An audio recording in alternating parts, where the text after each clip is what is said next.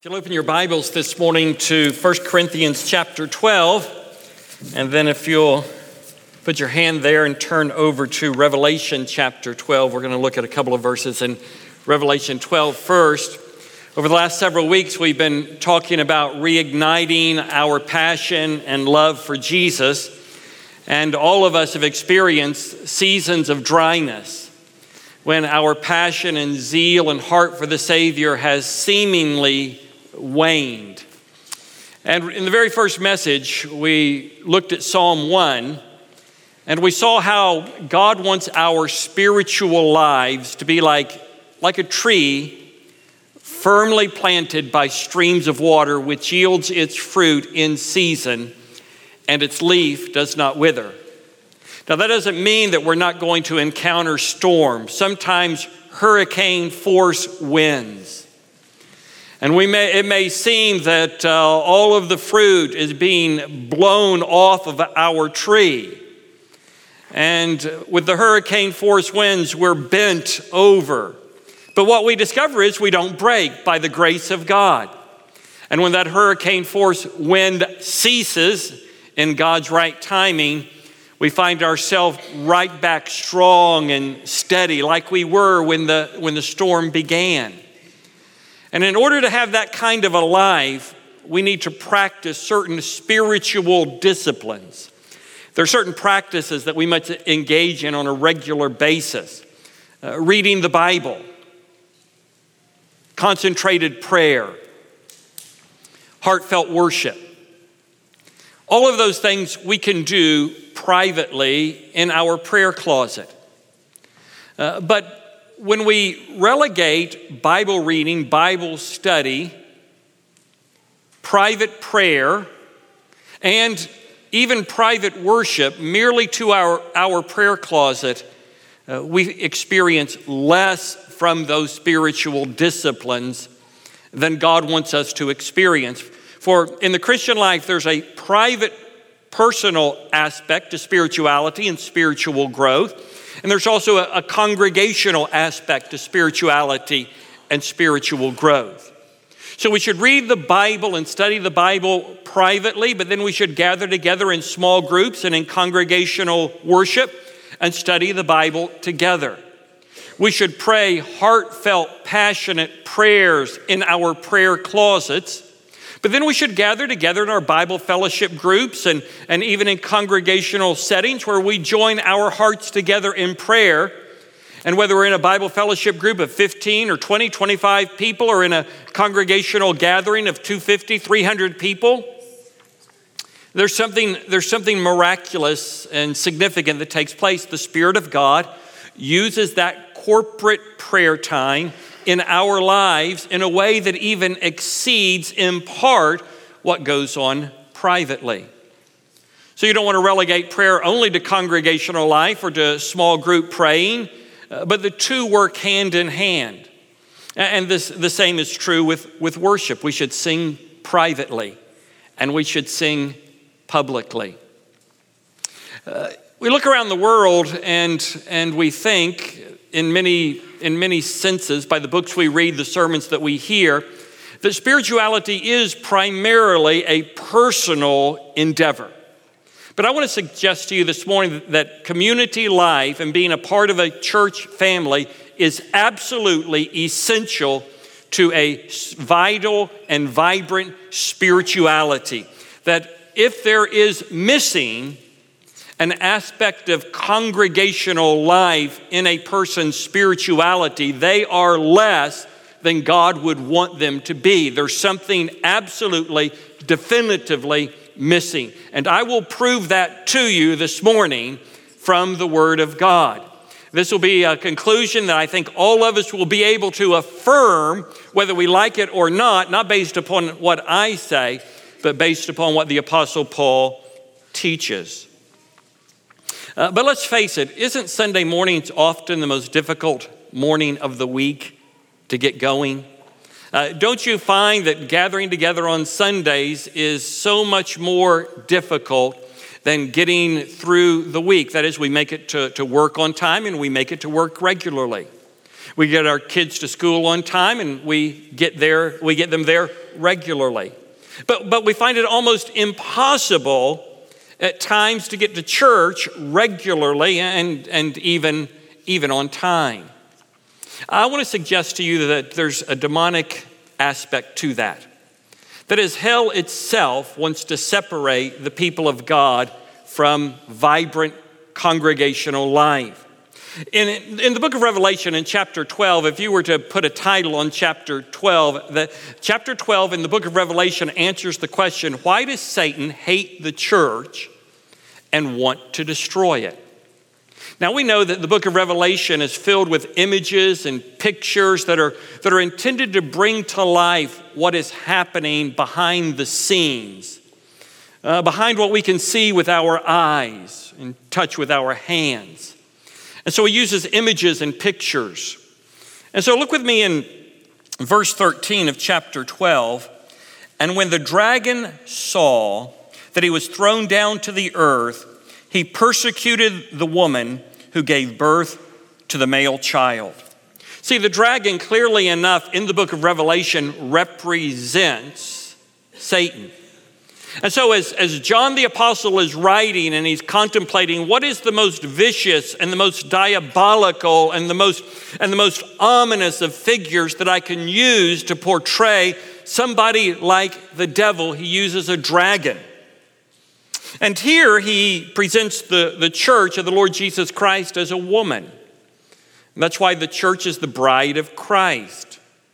And so notice that Satan has been cast down. He can no longer stand in God's presence and accuse us of being unfit to be his children, because there is therefore now no condemnation for those who are in Christ Jesus. So he has been cast down to the earth, and he wants to persecute the church. Look with me in verse 17. So the dragon was enraged with the woman and went off to make war with the rest of her children. That is, the woman represents the church. The children represent the individual members of the church. A dragon is making war against the people of God and who keep the commandments of God and hold to the testimony of Jesus. And so we look around the world today and what's taking place in China, what's taking place when Islamic terrorists gather together Christians and decapitate them. There is indwelling sin and hatred that is taking place that is fueled by satanic and demonic activity. We see that right here. He knows his time is short. He's been cast out of heaven. He can no longer say they don't deserve to be in heaven. There is therefore now no condemnation to those who are in Christ Jesus. Romans chapter 8, verse 1. And so he persecutes the people of God. Now, in certain parts of the world, he does it through physical persecution. In other parts of the world, like in the so-called Christian West, he's very subtle. You see, sometimes we think that we don't realize our blessings are really a curse. So the beach house. I'd like to have a beach house. I've told my wife I'd like to have a beach house. She said, first, you can't afford a beach house. Second, we're not going to be gone enough from church for you to enjoy a beach house. And the point is, what could be a great blessing and is a blessing can become a curse when a person begins to separate themselves more and more from their church family. Why is it that we have this unbelievable difficult? Why are the kids sick more on Sunday than any other time of the week? Why do we find it more difficult to get going on Sunday than any other day of the week? There's indwelling sin and satanic opposition that's at work. Why? Because Satan wants to separate the people of God from the church of the Lord Jesus Christ, because you can't have spiritual vitality and spiritual strength and sustainable grace apart from being intricately connected with the people of God. So I want you to look with me beginning 1 Corinthians chapter 12, verse 12. Now, as we study this passage, when we think about 1 Corinthians, we think primarily about spiritual gifts, and we're going to read about some spiritual gifts. We're going to have a temptation to get sidetracked from the basic point at hand. We're going to want to think about what does he mean when he talks about this spiritual gift or that spiritual gift? What does he mean when he talks about tongues or gifts of healing? I want us to push all of that to the side, because what I want to talk about from this passage is the absolute necessity of community for spiritual vitality. 5 things I want you to see as we work through this passage very quickly this morning. The first one is this: we, the church, are one, just like the human body is one. So we have a body. We may not like our body, but it's our body. And unless there's been some kind of surgery or accident, we've got hands and ears and eyes and feet. That's what makes a body. And as I read verses 12 and 13, circle for me in your Bible every time the word one, O-N-E, is used. So he says in verse 12, for even as the body is one and yet has many members, and all the members of the body, though they are many, are one body, so also is Christ. For by one Spirit we were all baptized into one body, whether Jews or Greeks, whether slaves or free, and we were all made to drink of one Spirit. So there's a lot of things we could talk about just in those 2 verses. But the point that I want you to notice is that 5 times in these 2 verses, he highlights the fact that although there are a diversity of people in the church, we are the church. That although there are many members, there is only one body. And so he points to racial diversity when he talks about Jews and Greeks. He talks about social diversity when he talks about slaves and free. But the point is, the church, like the human body, is one. The second thing I want you to notice is this: we, the church, are made up of many members, just as the body is made up of many members. So we're one church, we're one body, but we have different roles within the body. We have different functions within the body. So look with me in verse 14, where Paul lays down this principle. For the body is not one member, but many. That is, if you've ever seen an old horror movie, you've never seen one probably where the beast that is causing so much turmoil is just an eye, though that would certainly be horrific, or an ear, or a hand, or a foot. No, the body is made up of many members. So he lays down his principle. In verse 15 and 16, he's going to give us examples of it. If the foot says, because I am not a hand, I am not a part of the body, it is not for this reason any the less a part of the body.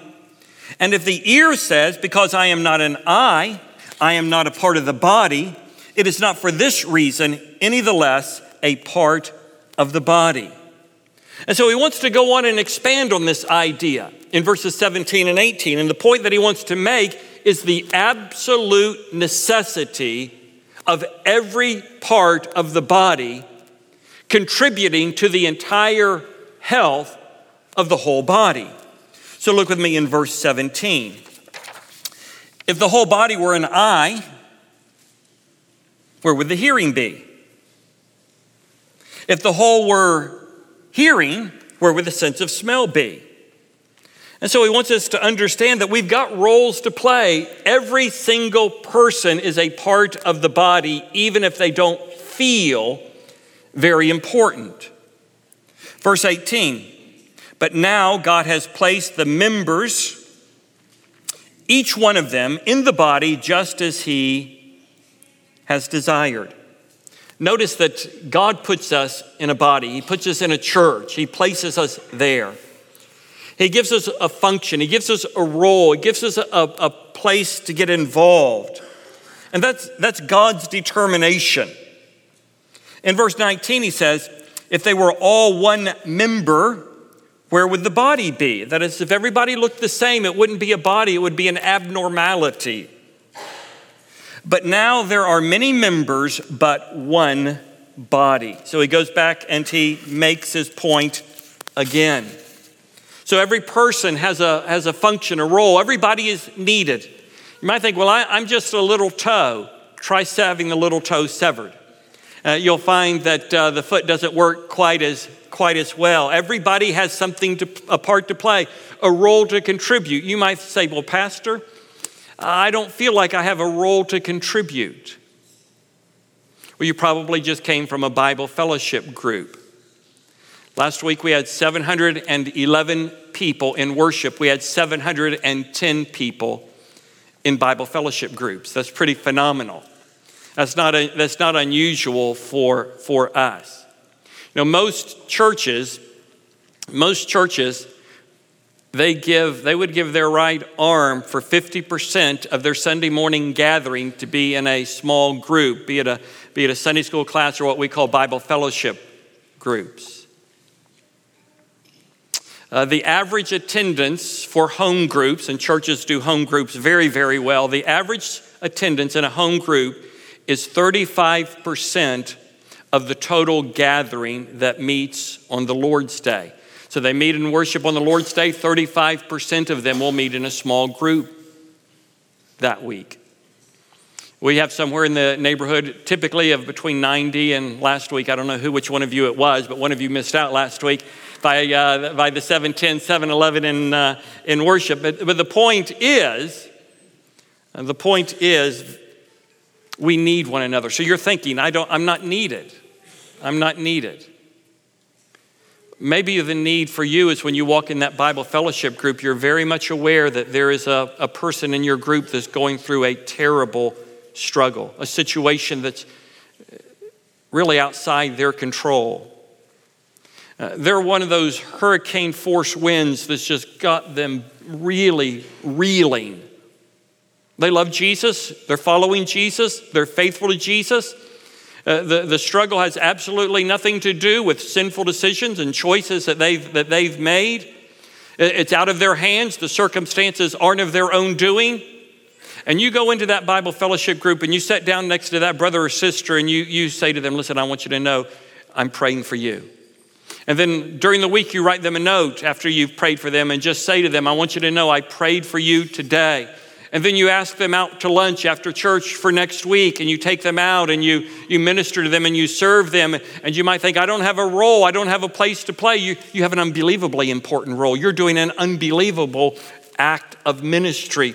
God is much glorified. He's as much glorified in that than in the sermon that I'm preaching, because you're doing what only you can do in that particular situation. You're giving a cup of cold water in Jesus' name to a wonderful brother or sister who's suffering.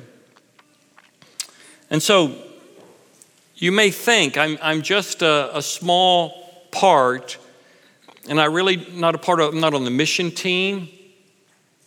I don't help with the ushering. I'm not a greeter. I don't take the role in my BFG, which is an unbelievably important task. Because you might think, well, I take the role, but it doesn't seem very important. Do you know, almost every Monday we look at the role because we want to know where our people are, if they need us, how we can be of help to them. And we need to know who's visited a class. So the keeper of a role, they may think, well, I'm just a little finger. No, you are an absolutely essential cog in what we're doing.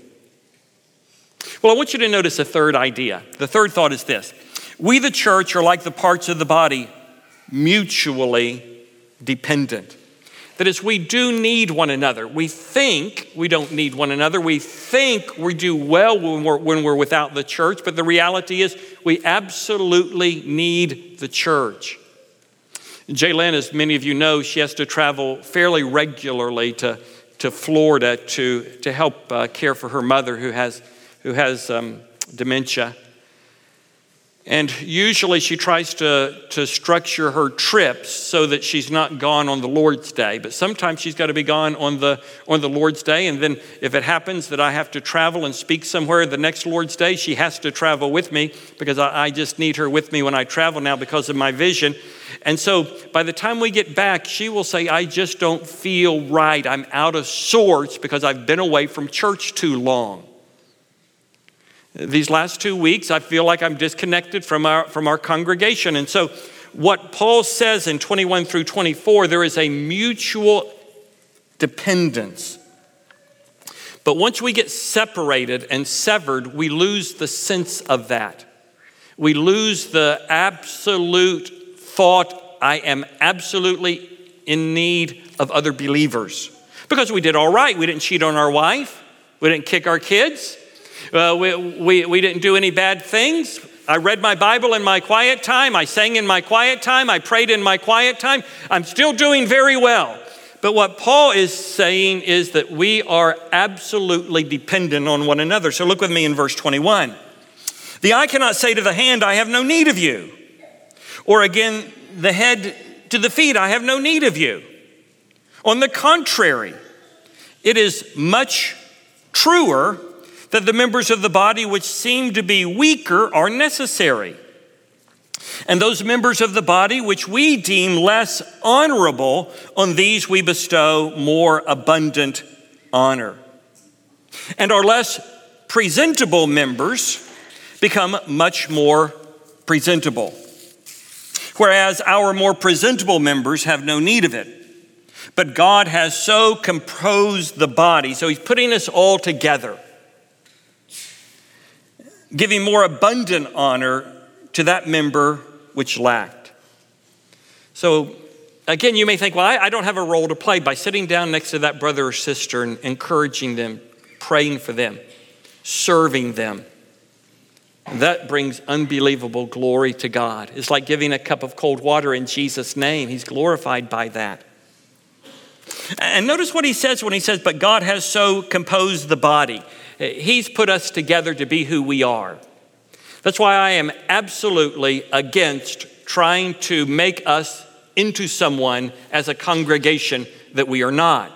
I'm absolutely opposed to taking another church's identity and personality and superimposing it on who we are, because that's not who we are.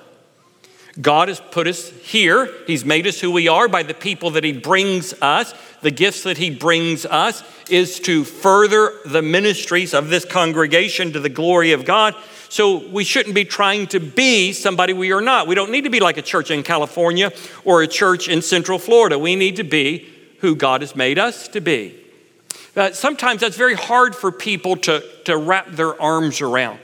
So we've got a lot of universities here. So we've got students who come to the University of Louisville or to Sullivan College or to Bellarmine or to Boyce College. They come to one of the graduate institutions here, maybe to med school at the University of Louisville or to graduate school at the Southern Baptist Theological Seminary. And they struggle because they want their church, which is in North Georgia, to be the church that they attend in Louisville, Kentucky. Well, we don't need another church like that any more than North Georgia needs another church like this. This is the church that God has placed here, and there are other many wonderful gospel-believing churches in the city, but they don't need to be like the church we came from. They need to be the church that God has made them to be, and then we pitch in and bring the gifts and the personality that God has given us to become a member of what's taking place here. I want you to notice with me, fourthly, that we, the church, must be concerned about one another. There needs to be mutual concern, mutual love. And we live in a self-centered society. We live in a society that wants everything done for them. And if we're not careful, it works its way into the church. But we need to be concerned about one another, and I would say by the grace of God and for the glory of God, that is so true of so many of you. I would say most of you. Most of you are concerned about other people. That's the only way you can have a multi-generational congregation. Because if you have a congregation that's concerned only about your age group and demographic, then you will never be willing to make sacrifices. The elderly won't make sacrifices for the younger. The younger won't make sacrifices for the older. because the only thing that matters is that it's the church that I want it to be, but there needs to be a mutual concern. There has to be give and take. There's got to be sacrifice on all parts, and particularly the more mature we are spiritually, the more willing we are to bend to help in the ministry of others. So he says in verse 25 and 20 and 26, he says, so that there may be no division in the body, but that the members may have the same care for one another. And if one member suffers, all the members suffer with it. If one member is honored, all the members rejoice with it. Pastor Ryan Morris, our children and community pastor, and I went on a visit Friday. We went and visited a brother who has a brain tumor and to pray with he and his wife. And you go there to encourage people, and man, we just left so encouraged. We were so encouraged by them. They ministered so much to us, shared with us some of what they'd been reading in their Bible together, some verses that the Lord had given them, and talked about their Bible fellowship group. They just extolled the virtues of the people in their Bible fellowship group. The love, the concern, the ministry that group has extended to them. So he's got a very serious tumor, got a very serious brain surgery facing him. And I left thinking, praise be to God for people like this and for a group like that. Mutual concern. No one is self-sufficient. That's the idea in the fifth thought. We're not self-sufficient. We may think we're self-sufficient because we don't have lives that collapse into moral failure, to bankruptcy. We've got a good home and a wonderful spouse and obedient and polite children, but that's not all that life is about. Life is about so much more than that. Life is about being a tree firmly planted by streams of water, which yields its fruit in season, and its leaf does not wither. And when the storms come and the waters rise, those who have built their lives on the sand, that is, their Christianity is kind of a casual Christianity. The soil is washed away and their lives begin to crumble around them. Not so those who build their lives on the rock. And a part of having a life built on solid ground is realizing I need you and we need one another. And so he says, beginning in verse 27, here he states the principle, now you are Christ's body and individually members of it. And God has appointed in the church first apostles, second prophets, third teachers, then miracles, then gifts of healings. I told you there'd be stuff that you'd want to talk about, but we can't linger. Helps, administrations, various kinds of tongues. And then he asked a series of questions. So he's coming to the culmination of his discussion about the church being one, but made up of individual members. And he asked a series of questions, and all of the questions anticipate a no answer, to drive home the point that no one, no matter how spiritually literate they are, no matter how theologically sophisticated they may be, they are not self-sufficient. So he says, all are not apostles, are they? The implied answer is no. All are not prophets, are they? No. All are not teachers, are they? No. All are not workers of miracles, are they? No. All do not have gifts of healings, do they? No. All do not speak with tongues, do they? No. All do not interpret, do they? No. But earnestly desire the greater gifts. So the point that he's making is that God has given us gifts abilities, and opportunities. We should seek to use our gifts as we're able, and we should seek to seize the opportunities that God has given us. You may have the spiritual gift of teaching. Teaching's not an easy thing to get to do in our church because we've got limited groups and limited places and a lot of people that are very, very gifted teachers. But that doesn't mean that you can't sit down by a brother or sister in a Bible fellowship group and a brother saying to a brother or a sister saying to a sister, listen, I know you're going through a difficult time. How can I help you? How can I pray for you? Listen, I know there's a lot of sickness in your family. Can I bring you a meal? And we think, well, that's not a big thing. It's not a big thing to you. It's a big thing to them, and it brings much abundant glory to God. And you'll find it's when you serve Christ in that way, it doesn't seem big to you, but it's big to God. It's big to them. The roots of your life are going deeper and deeper into the soil of the church, into the soil of community. And you don't realize it, but there are so many people that don't understand that there's coming a storm, and when that storm comes, you're going to do just fine. I mean, there'll be disappointment, there'll be heartache, there'll be pain, there'll be agony, there'll be tears, but you will do fine. Why? Because the roots of your life have grown deeper and deeper, and the rock and the soil into which you have been planted is firmer and stronger than you could ever imagine by the decisions and the choices that you have made, because you understand the absolute necessity of community for spiritual vitality. So let me close with just a couple of thoughts today. As we read through this passage, we keep seeing reference to the gifts of the Holy Spirit. We keep seeing references to the Spirit. Every church needs God's Spirit at work within her members individually and the congregation corporately. Every church needs God's Spirit at work within her members individually and among the church congregationally. So join me in praying, as many of you already do on a regular basis, almost a daily basis. I pray, Lord, I pray in Jesus' name that your Holy Spirit would work in us and through us and among us for your glory and for the joy of your people.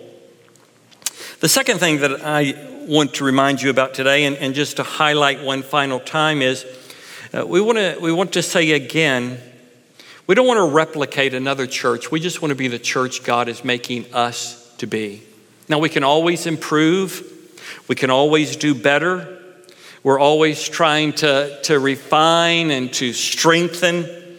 But we want to be who we are, demonstrated by the people that God brings to us. We don't want to be, and we don't want to try to be someone we're not. So God is doing good things among us. We had, as I mentioned, 710 in Bible Fellowship Group last week. We are in a serious space, a capacity problem.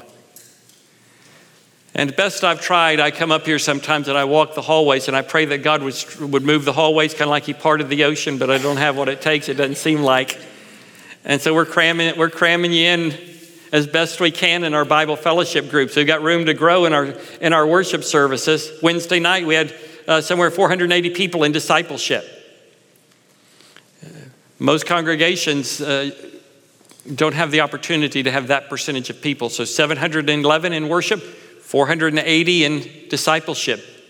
Be it in Dr. Bett's class. Let me mention again, Dr. Bett's going to be preaching Tuesday. In the first service, Gabriel said we ought to make it a whiteout. We're going to be sitting in the center section. I don't know if you have to wear white or not to sit there, but we'll be there to support Dr. Bett's. But the point is, we've got a large group Bible study there. We've got a marriage class upstairs that's equal, and then we've got all kinds of children's discipleship, youth. All these things going on is a sign of God's blessings and God's grace. So we don't need to be someone else. We just need to become more and more of who God wants us to be. Well, you may be here today and you're thinking, I realize it's not a perfect church. I've already seen you, so I can tell that.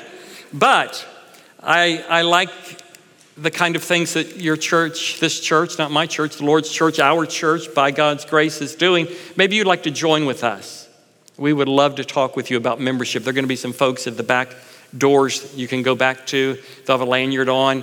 Just share with them. I'd like to know a little bit more about membership, and they'll talk with you about church membership. Maybe you just like someone to pray for you. Dr. Eliff was sharing with me week before last. Someone approached him in the back and just said, I'd like for you to pray for me about a matter. And maybe you would feel comfortable doing that as well. I'm going to ask you if you'll stand. I'm going to lead us in a word of prayer, and then Victor's going to come, and we're going to close out by singing and worship, and then a word of benediction. So let's pray together. Our Father in heaven, we thank you this morning that we've been able to be here among the people of God, with the people of God, and sense the moving of your spirits, particularly as we worship together. And so we pray, Father, in these final moments together, that by your grace, you would work among us for your glory and for our joy. And Father, there certainly are people here today that don't know Jesus. And every one of us who know you know exactly what it's like to be outside of Christ. So we pray that your gracious grace would superabound in their lives, that they would come to know you, just like so many of us have come to know you. In Jesus' name we pray. Amen.